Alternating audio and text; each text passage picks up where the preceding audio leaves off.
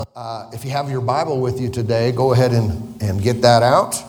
And we want to go into the Word. Go to Colossians chapter 2.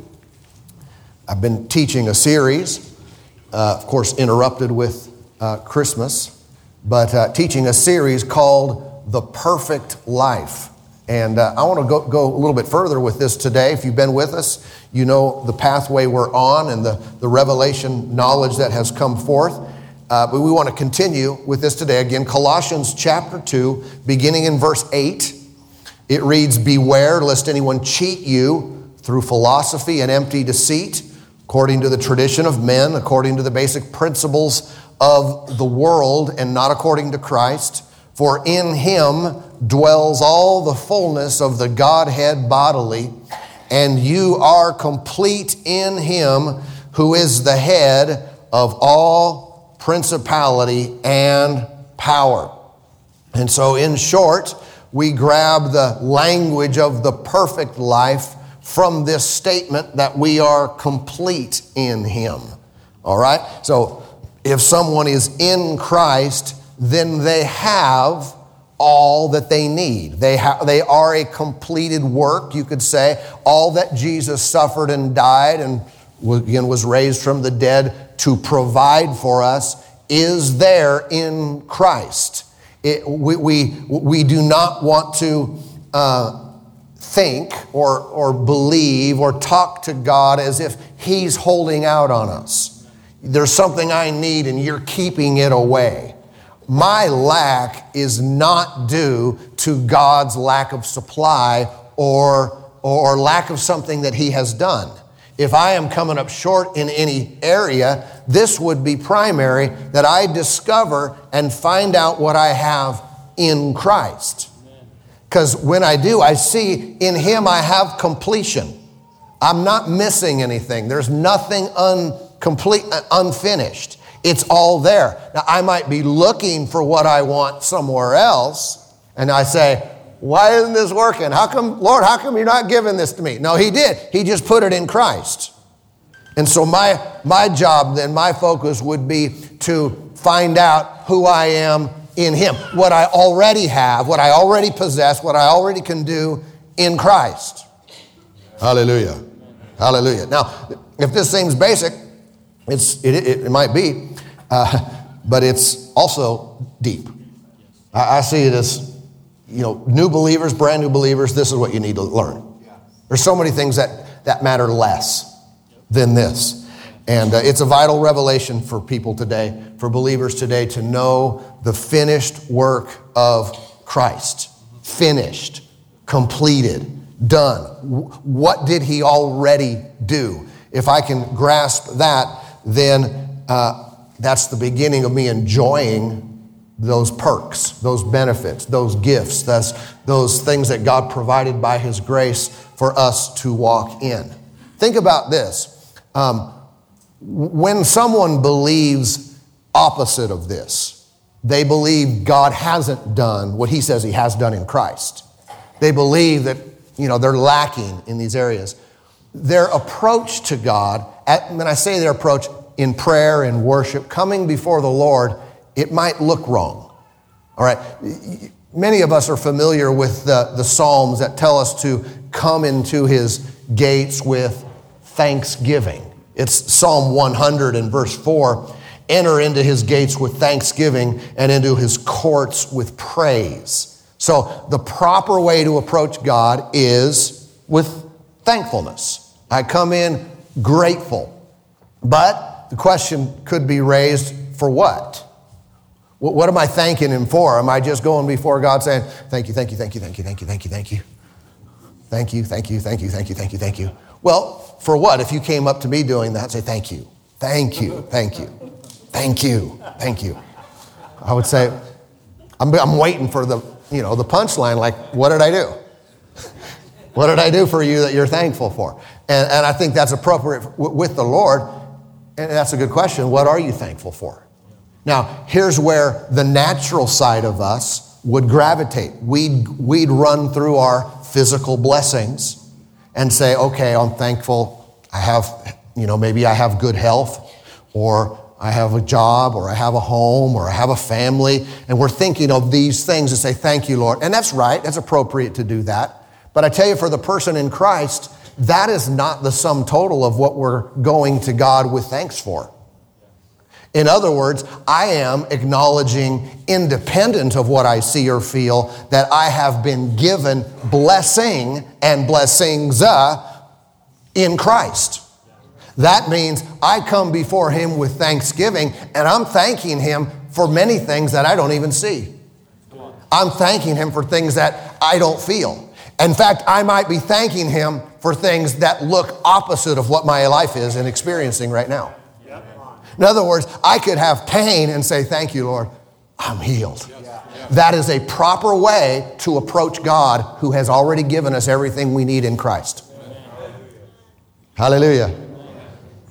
And so it's not just thankful for what I see and feel, it's thankful because of what Jesus has done. Now, I have to be aware of that. I mean, why would I do that? Why would I say, thank you, Lord, that I've been given your Holy Spirit. I have redemption through your blood, His blood, the forgiveness of sins. Thank you, Lord, that I'm blessed going in and I'm blessed going out. Why would I do that? It's because I believe it. Why wouldn't I do that? Come on. Because I don't believe it. Right? I don't believe I have it. I believe God's still keeping it out. He's holding back on me. He's withholding for some reason. So that's why I wouldn't do that. But if I did believe it, I would say thank you. Everybody okay? Hallelujah. Amen. And 1 Thessalonians 5:18 reads, in everything give thanks, for this is the will of God in Christ Jesus for you. In everything, do what? Give thanks. Now let me state the obvious, okay? Obviously, I'm not giving thanks to God for something that He didn't give me. Okay? There is some really bogus teaching out there you have to be on guard for. It's like, thank God for your cancer. Thank God your car blew up. Thank God your dog died. Whatever. He didn't do that. He's not the one who did that. So why would you thank Him for that? If you came up to me and said, Pastor Mark, just thank you. For what? For the flat tire. So I didn't flatten your tire. Why are you thanking me for that? That's weird. Plus, if I did, would you really be thanking me? You got a screw loose. You don't thank. Even if God was behind our problems, would we thank Him for it? Would we say, what's going on here? Right? But He's not. We thank Him for what He has done. Hallelujah. And what He has done for us, again, exceeds what we physically see at times or feel. What He has done for us is in Christ. That means I can grab any one of those completions and say thank you for it. And that's the right way to approach God. So the wrong way to approach God is, I don't have enough. I need. I'm lacking. That's the wrong way to approach God. If I'm in Christ, I thank God for what He's already given me. Not enter into His presence with whining in your heart. Seriously, not enter into His presence with need. Enter into His presence with thanksgiving. That's right way. And we thank God for what He has already done. And this is, why we go and say thank you for your grace, for the victory. For I have overcome in Christ. You've given me your name. You've given me your word. Thank you, Lord. Now I can use that to overcome any circumstance that's facing me. Praise God. Now, let's talk a little bit about the rest. I mentioned to you a few parts back in this series from Hebrews chapter 12 that it says that Jesus was seated at the right hand of God. Remember? And we posed the statement, raised the question, why did Jesus sit down? And the reason He sat down it was because He was finished, right? He was done. And if you think about it, in Ephesians chapter 2, the scripture says that we are seated with Christ in heavenly places. So He sat down because He was done. The work of redemption was complete. And then we are seated with Him. Why? because we are also to consider the work done. He did it for us, and we're seated with him. All right? Well, again, why do you sit down after a long day's work? Well, because the long day's work is over. Now it's time to kick back. Now it's time to rest. Spiritually, this is what the believer's position is in the new covenant, is we are resting. We're not striving. We are not trying to obtain. We're saying it's already finished for us. We've already overcome in Christ. In him, we have the victory. We have healing. We have provision. We have the blessing of the Lord. It's a finished work. Therefore, I'm no longer going to try to get it. I'm not going to act like God is withholding. I'm going to sit down with the Lord Jesus and say, boom, fist bump. You did it, Lord. Thank you.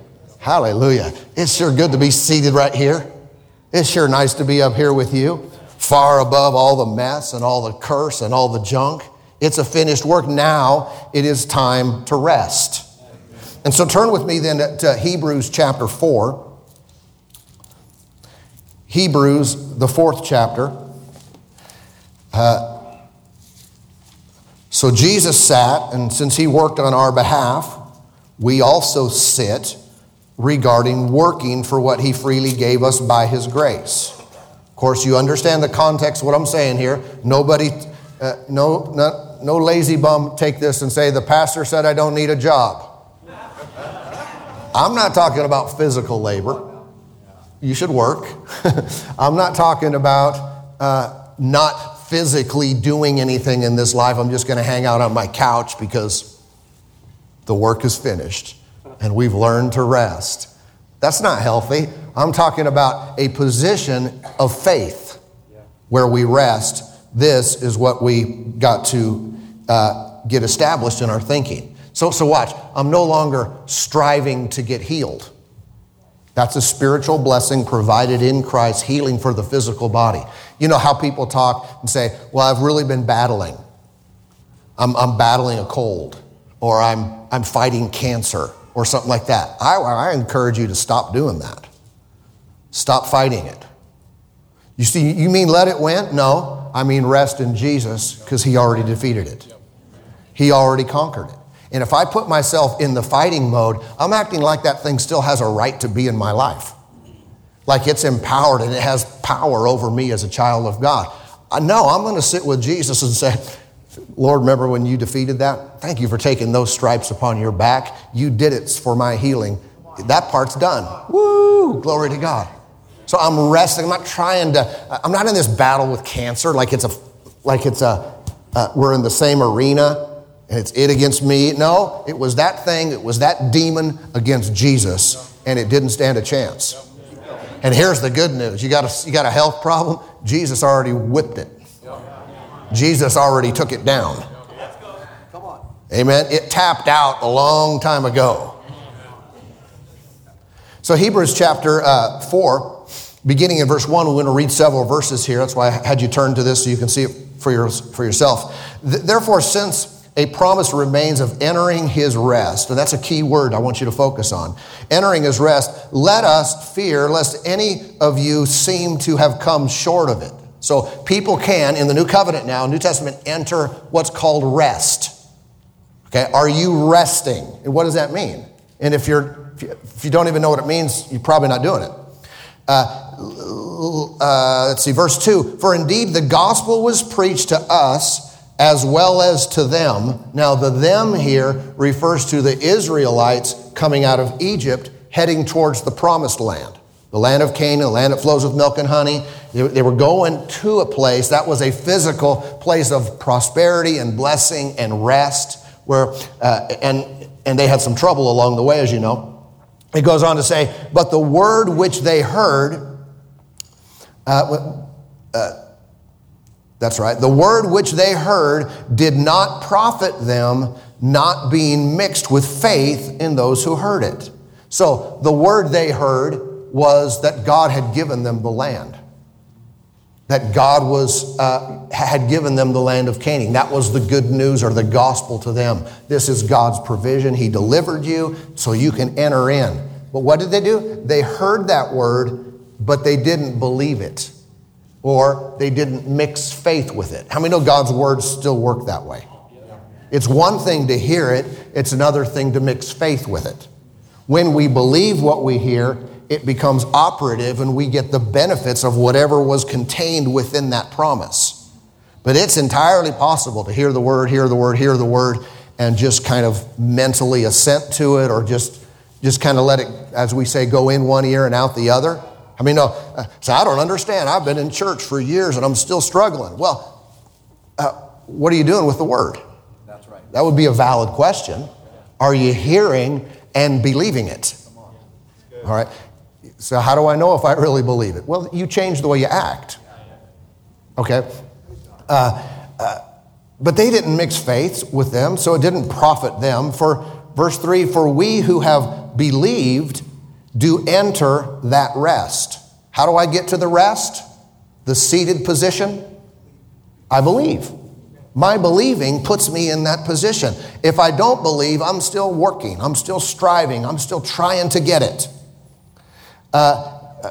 As he has said, so I swore in my wrath, they shall not enter my rest. That was the generation that had to die in the wilderness. Although the works were finished from the foundation of the world, for he has spoken in a certain place on the seventh day in this way, and God rested on the seventh day from his works. And again, in this place, they shall not enter my rest.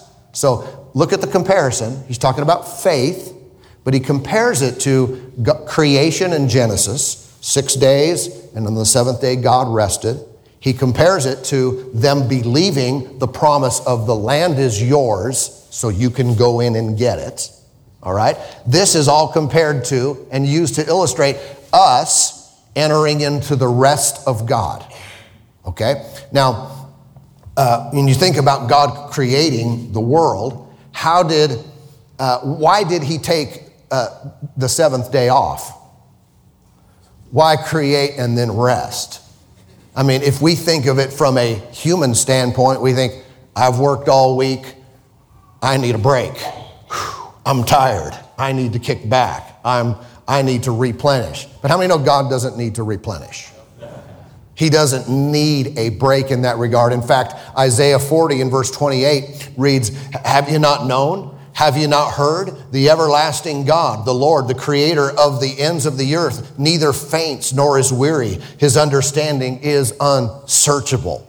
So God doesn't get tired. He didn't take the seventh day to rest because that was a long week of creation. Why did he rest then? Just because he was finished. He was done.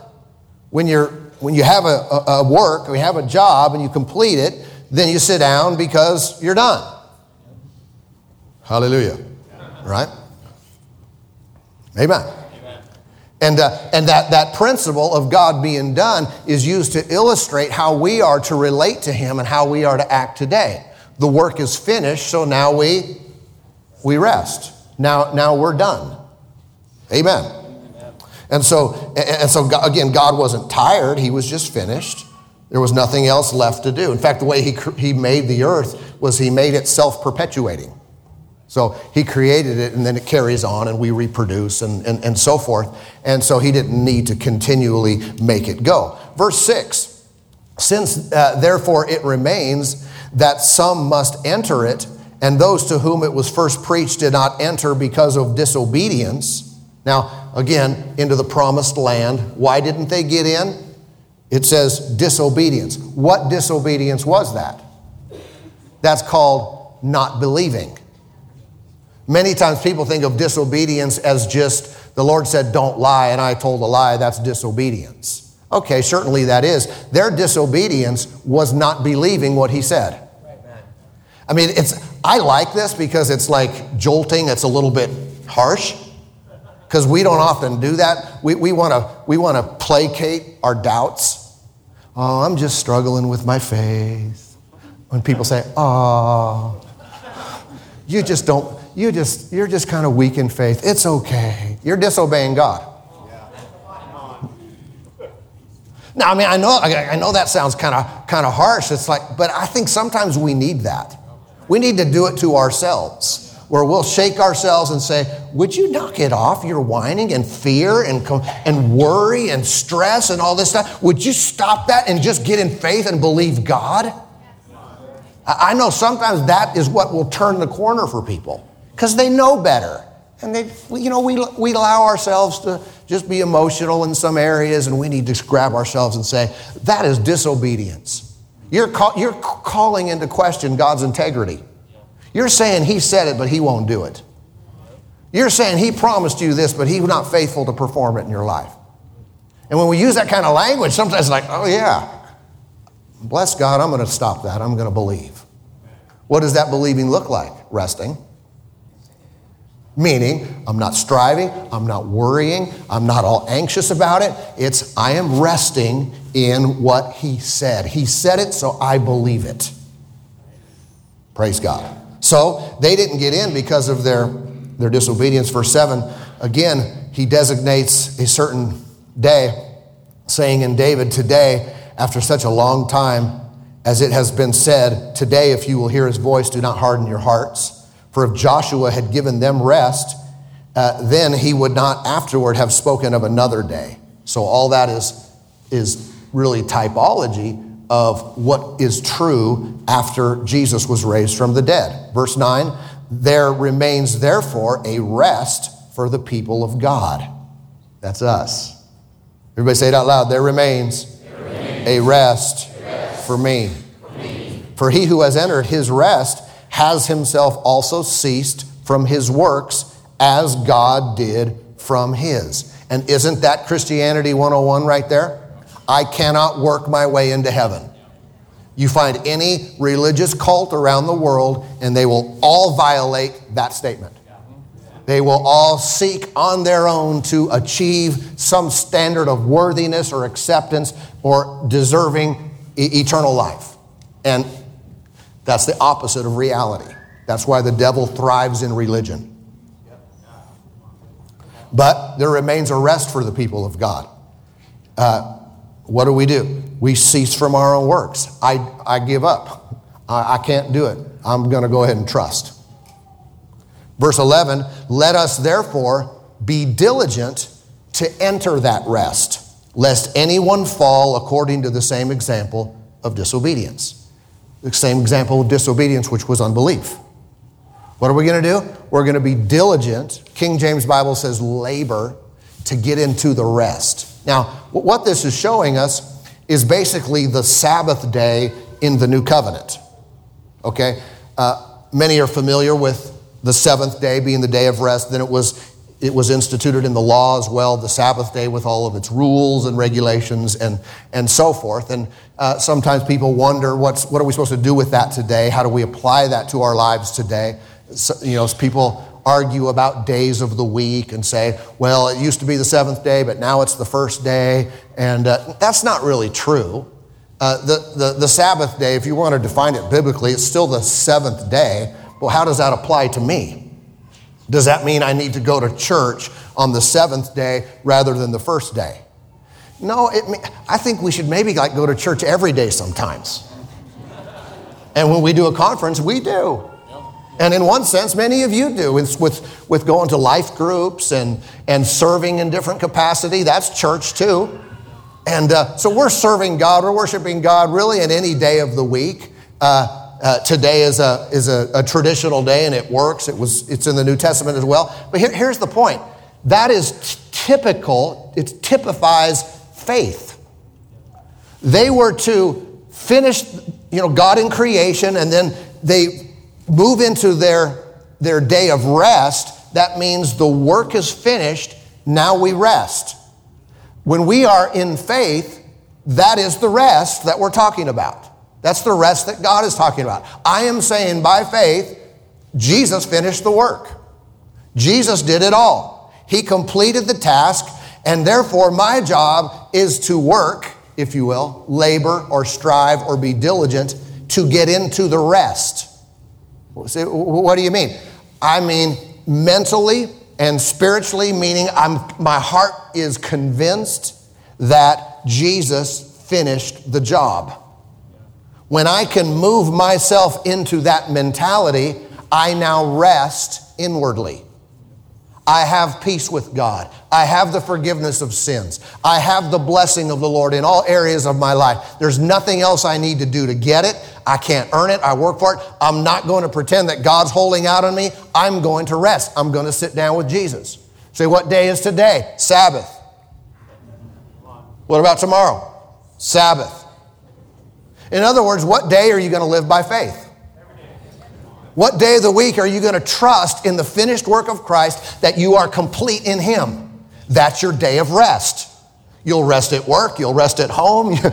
You understand what I'm saying? Because it's an inward conviction about what God has already done. The absence of this puts us into old covenant striving mode. It puts us into performance living, trying to gain God's favor and acceptance through what we do and our faithfulness, instead of resting in His faithfulness and saying, He did it all, the work is complete, and I am a beneficiary.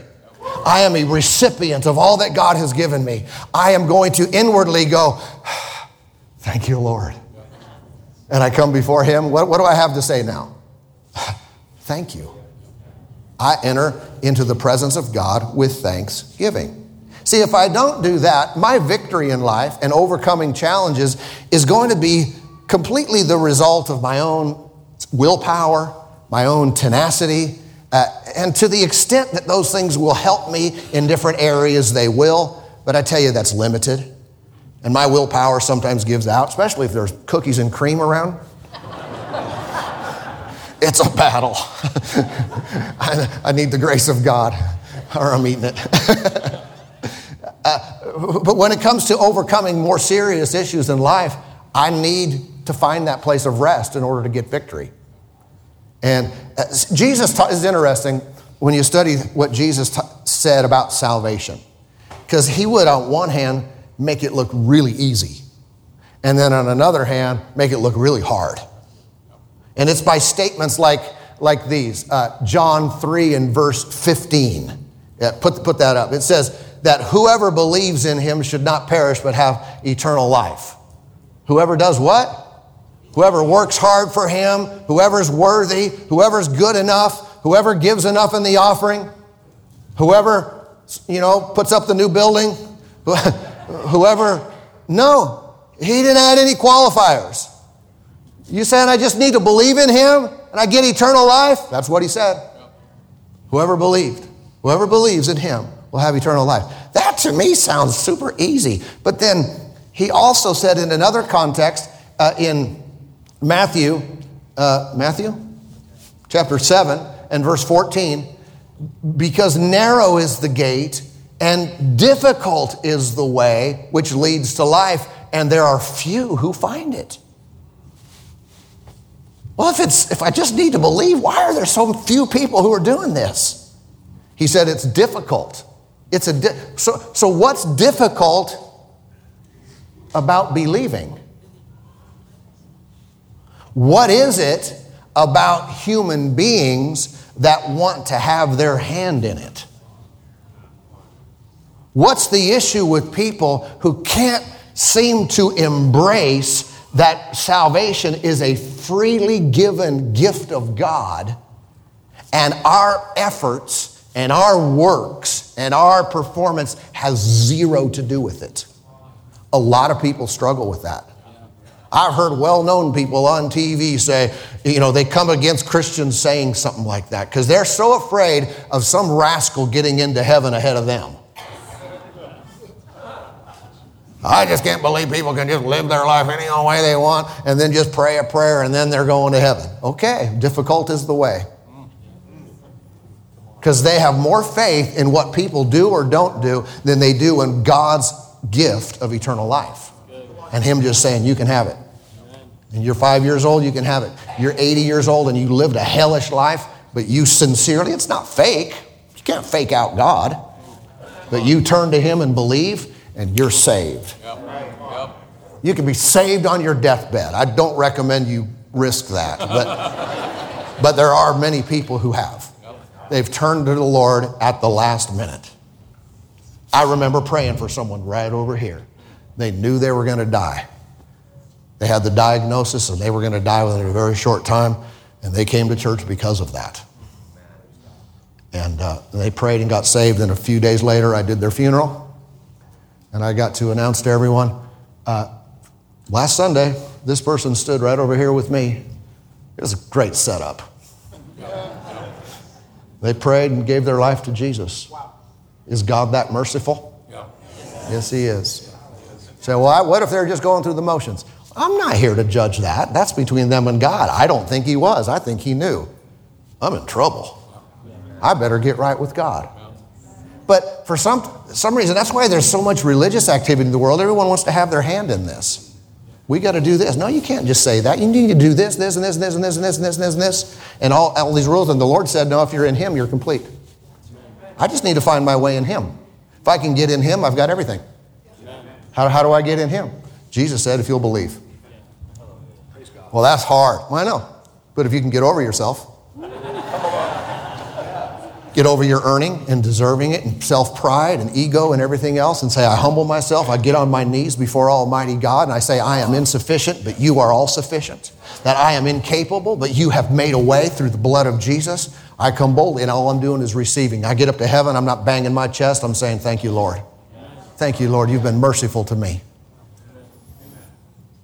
And so the difficulty in this is changing our way of thinking from our old views and opinions and beliefs to new ones. Once we've changed on this heart level, okay, our heart level beliefs, then we enter into rest.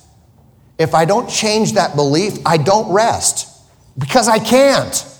My life is on the line and I got problems and there are issues and I can't rest unless I change my heart and fully depend on what Jesus did for me. And I'm not just talking about eternal life, because many of us, we have gone there and we do fully trust in the finished work of the Lord, the blood of Jesus for our eternal salvation. But sometimes we backtrack on that when it comes to day-to-day living. And now we're striving again. But entering into rest is an earthly thing we do. We do it here, trusting that He has accomplished all that we need to live in His best, to live in His blessing all of our days. Amen. So again, the word there is labor. King James says labor to enter into it. New King James says be diligent to enter into it. Do whatever it takes to get yourself into that place. Because once you're into that place, God's blessings abide there. And I'm not trying to get God to do it. I'm not struggling anymore. I'm just struggling to keep myself in that position. That's why I want to read the Word every day. That's why I want to hear teaching like this one. And I want to meditate on the Scriptures and let these thoughts fill my heart. And when I have questions, I seek for answers so I can be firmly rooted and established and not go through life questioning the things that I don't understand. And so, praise God. If this takes time, then do that. But we don't have to pray. Listen, this is a new thought for some people, I know, but you don't have to pray to ask God to heal you or prosper you. You really don't. We just enter into the New Testament Sabbath. New Covenant Sabbath. What is that? It's a life of faith. I believe Jesus already provided all the blessing. And the curse has been broken through what He did. This is faith in the finished work of the cross. Amen? Amen. So while many people are still living in the Old Testament shadows, it's time for us to come into the New Covenant light. And it's in the New Covenant light, it is a place of rest. Hebrews 4:11, let me read it one more time, but from the Amplified Bible. It's the last verse that we read. Let us therefore be zealous and exert ourselves and strive diligently to enter that rest of God, to know and experience it for ourselves, that no one may fall or perish by the same kind of unbelief and disobedience into which those in the wilderness fell. So they fell because they didn't strive to enter the rest of believing. Amen? So we do whatever it takes to get ourselves in faith. When I first started learning some of these principles, not this exact message, but the principles of faith, I can remember spending hours and hours listening to men of God teach the word. Just hours and hours taking notes. What was I doing? Well, I was excited on the inside, but my mind had to change. I had to think different. I had to renew myself in what I thought so I could go out of there believing. I wasn't in there hours and hours begging God to help me. No, I was believing, and I couldn't have explained it like this then, but I was believing that He was for me, that His word was true, and so I'm just trying to get His way of thinking into my life. And when I came out of there, glory to God, blessings started to work for me. I remember when my back was so bad. I was milking cows in these days. And so, milking cows, we had to lean over just a little bit. If you ever had a really bad lower back, you lean over just a little bit, it was excruciating. And I'm up on my feet for hours and hours milking the cows, and I'm endeavoring to learn this. Say, didn't you get someone else to pray? I did, but it still hurt. So what do? We never give up. We figure out where's the disconnect is until we get the victory. And I'd be milking the cows saying, I am healed. I am healed. And it wasn't all by hand, you put machines on. But I'm healed. I am whole. I am strong. I am well. And my back was screaming at me. I get done with it from the day, and I'd take a shower, and I'd get dressed to go out and do fun things, and I couldn't reach down to tie my shoes. I couldn't even bend over. I would lay on my back and pull my legs toward me, and then I could do it. And I would all the while be saying, thank you, Lord, that I am. Thank you, Lord, you've already given this to me. Thank you, Lord, that by Jesus' stripes I am. Now, most people didn't know I was doing this because I was just working this out between me and the Lord. I was being diligent. I didn't probably even know this verse. I was being diligent to enter the rest. And thank God. See, what happened? Well, it changed. I remember the first day I sneezed. Now, as weird as that might sound, when it hurt so bad I couldn't sneeze. Because if you had a sneeze coming, you'd go. Everything would tighten up because you couldn't. And I remember driving down the road and I sneezed. I went, yes, because it was better. And then there was this minister that I would ask questions to, and they prayed for me, and they knew it didn't leave right away. But I went and greeted him. I just talked to him. And I said, hey, how's it going? Good. And I went and I bent down and I touched my toes, and I could do it. And he was shouting with me and praising God. And I love immediate healings, and that's the way it can be. But it wasn't. If it's not, what do you do? You figure out how to make the connection. I think this is it. What you do, you labor to enter into the rest. Amen? Praise God. Father, thank you for what you're doing in here. Thank you for helping each and every one. Thanks for joining us for the message today. I trust it has been a blessing and a help to your life. The most important thing we could ever do is to receive salvation, to receive eternal life. Jesus died for our sins. He paid the price, and it's available to every single one of us. Would you like to pray today? Say it from your heart. Say it out loud. Dear God in heaven, I believe in you. I repent of my sins. I believe that Jesus died for me on the cross. He suffered in my place. He died so I could live. He was raised from the dead, and he's alive today. I receive him now as my Savior. I confess Jesus is Lord. Listen, friend, if you prayed that prayer with me today, congratulations, you're in, you're saved, you're right with God. I would love to hear from you so we can send you some additional material to help you in your walk and relationship with God. Please text the word SAVED to 208-314-2660. Also, I'd like to invite you to join us for a live service this coming Sunday, and you are more than welcome to be here. visit our website at lcboise.com for all of the current service times. Thanks again for joining us today. God bless you.